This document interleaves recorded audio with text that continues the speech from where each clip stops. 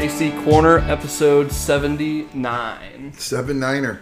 Hey, Are we Brooks, doing anything special for 100, by the way? I know I I'm was looking thinking the same ahead, but thing. like I we're was kind of inching thinking up. We're inching the up. exact same thing, Brooks. I was thinking, okay, I'm going to ask Brooks, should we do something for 100? Yeah, we got to do 2 hour long episode, live reading.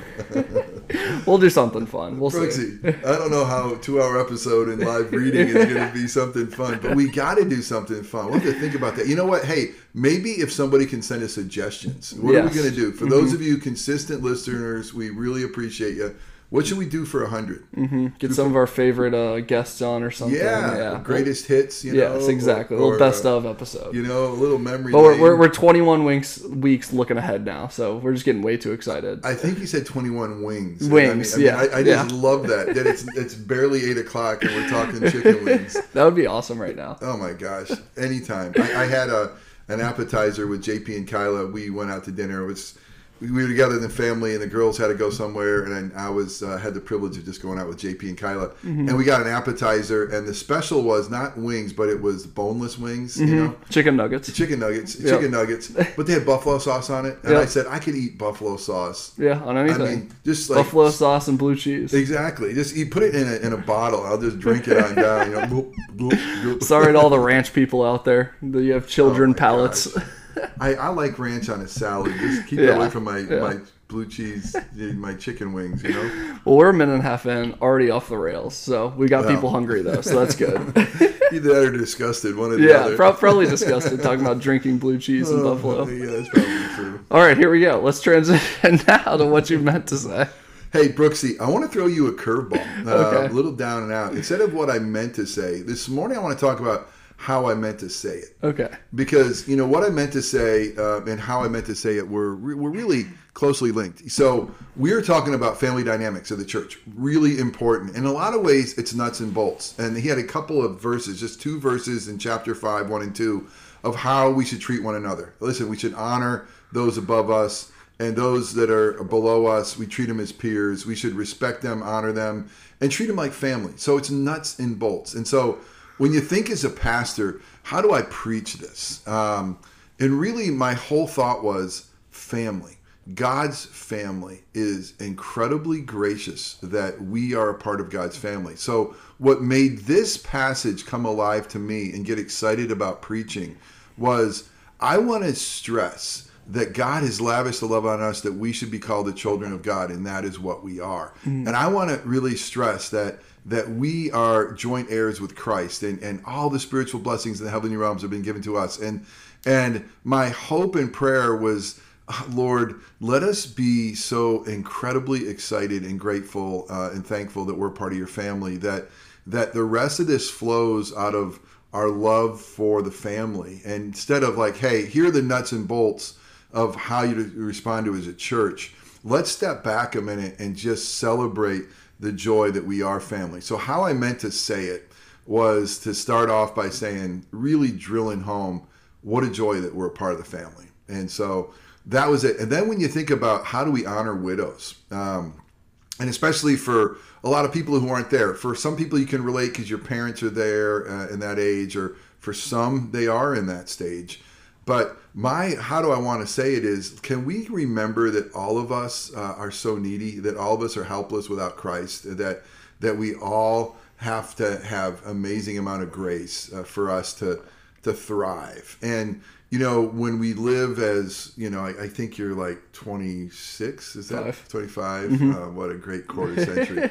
And I'm 55, got 30 years on you, bro. So when we think about those times, even with 55, I feel so self-sufficient many times, you know, and, you know, in my, how much do I need God's grace and mercy? In my flesh, I forget I need it every step of the way.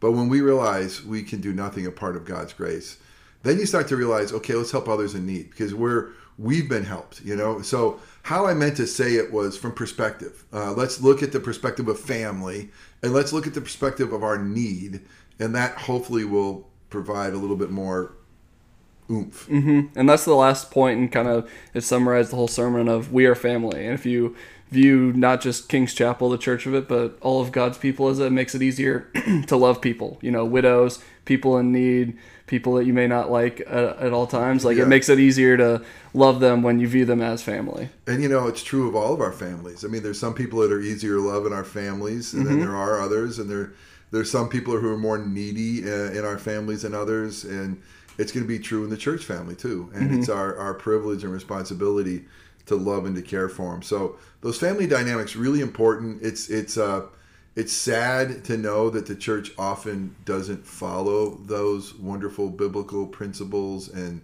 we marginalize the older folks, and we criticize and make fun of those next to us, or it's not done in purity. It's done in a selfish way. So To have family dynamics, you have to view yourself as a family first. So Yeah, that was a good summary of it. well, thanks. You really do, and if we are part of God's family, it's more than, let's not just look at the rules of the family. Let's celebrate the joy of being in the family. Right. Nothing better. Nothing better.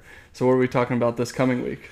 Interestingly, we're going to talk about the role of the pastor and the elders. So it actually does say that the one who preaches the word is worthy of double honor. And so I think that we're just going to just stay right there. And what does double honor mean?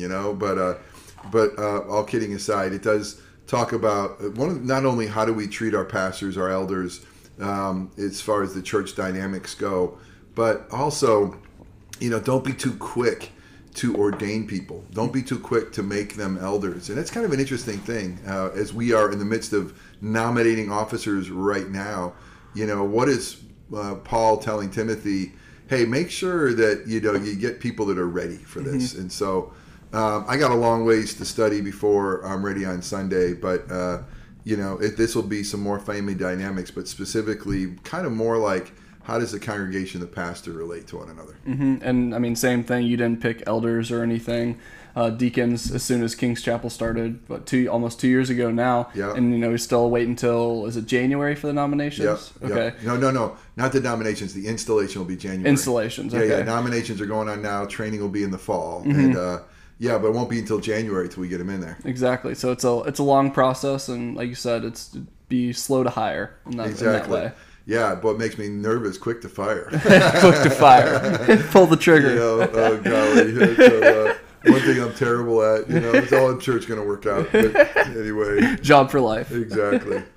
So getting back into our book, The Reason for God, we're now on chapter 9, The Knowledge of God. The knowledge of God. And my alternate title of this one, just looking at my notes that I had, was I had 4 notes in a row that started, If There Is No God. Yeah, that's a great one. Because if there is no God, then, we're not only sunk, but any argument we make, specifically he was dealing with any argument we make that how things should be in morality. Like he used women's rights. And, someone say that, hey, I believe that women should be treated equal. And if there is no God, where do you get that morality from? I mean, where does that come from? And with that, I love how he connects it. You already know that there is a God. And what he is saying is, all of us have a sense of right and wrong. I mean, we have a sense that we should not be treating babies this way, or it's like bombing babies. We should not be responding in certain ways. And where does that come from? If you take away God, what makes one culture right? What makes one culture wrong? I mean, certainly we live in a world now. Think of Afghanistan, where women's rights are not upheld, and where it's not safe sometimes for the weak and the broken. So why? I mean, why is their culture wrong and ours right? I mean, or those who believe that it's should be equal rights.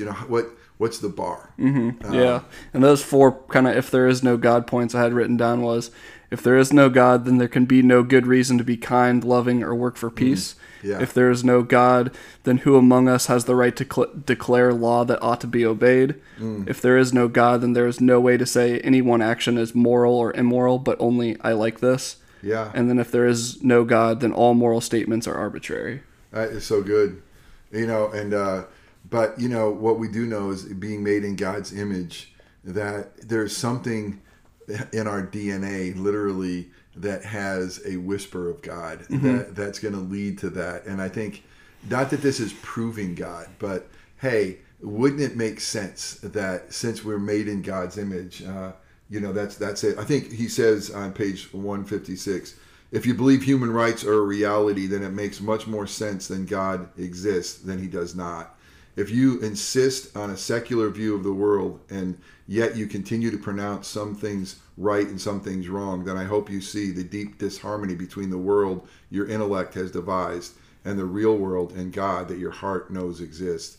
This leads us to a critical question. If a premise, there is no God, leads to a conclusion isn't true, like, he says, he uses that, like napalming babies is culturally irrelative, then why not change the premise? And hey, that God does exist, he's there. So yeah, it was interesting stuff. He even says, hey, I'm not proving the existence of God, but doesn't this kind of point to it? I think it kind of ties into last week as well. Yeah, definitely going from the clues of God to the knowledge of God.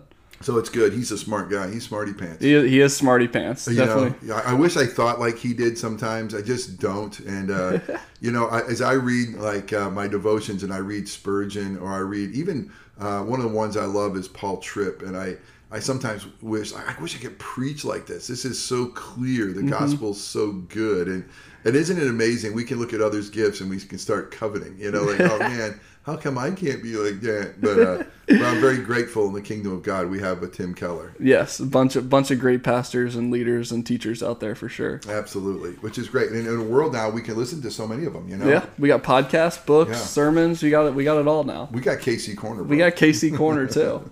That's right. That's awesome. What KC updates do we have for this week? Hey, big week, as you know. Our 30s and below are having supper club Thursday. That's just right. Tomorrow night. So come on, those 20s and 30s, come join us at Bill and Kathy Talby's in the Baldwin Park area. It'll be wonderful. We're having 4 rivers. Love that. And then as we head into September, some really big things. We'll be relaunching our KC groups. I know you'll be leading the charge with a 20-something group, which dropping is some fantastic. Tim Keller knowledge on him. I love it, man. You will be. I was hoping you'd say Jeff Jake's knowledge, but that's okay. But anyway, and then also one of the big things too that we have coming up is that our KC Family Connection, fancy word for our membership class and learning more. So if you are within the Orlando area and would like to know more about King's Chapel, we would love to meet with you. Katie and I open up our home. It's going to be Friday, I believe it's the 10th, Friday the 10th of September,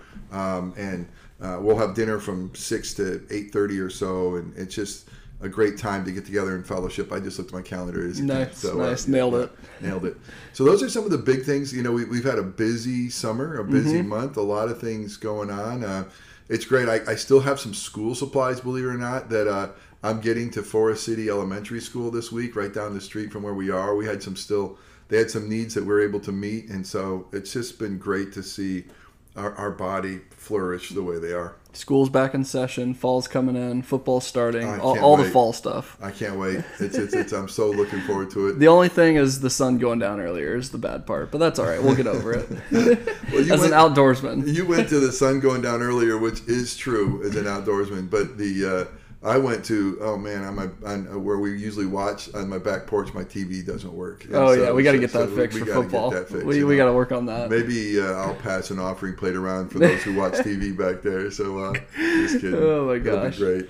Well, that's all we got this week. Hey, another one in the books, bro. We're creeping toward 100. What are we gonna do? I know. We'll keep people in suspense for 21 weeks. Email Pastor Jeff at kingschapelfl.com. Give us some ideas for the 100th, or let us know what we need to do.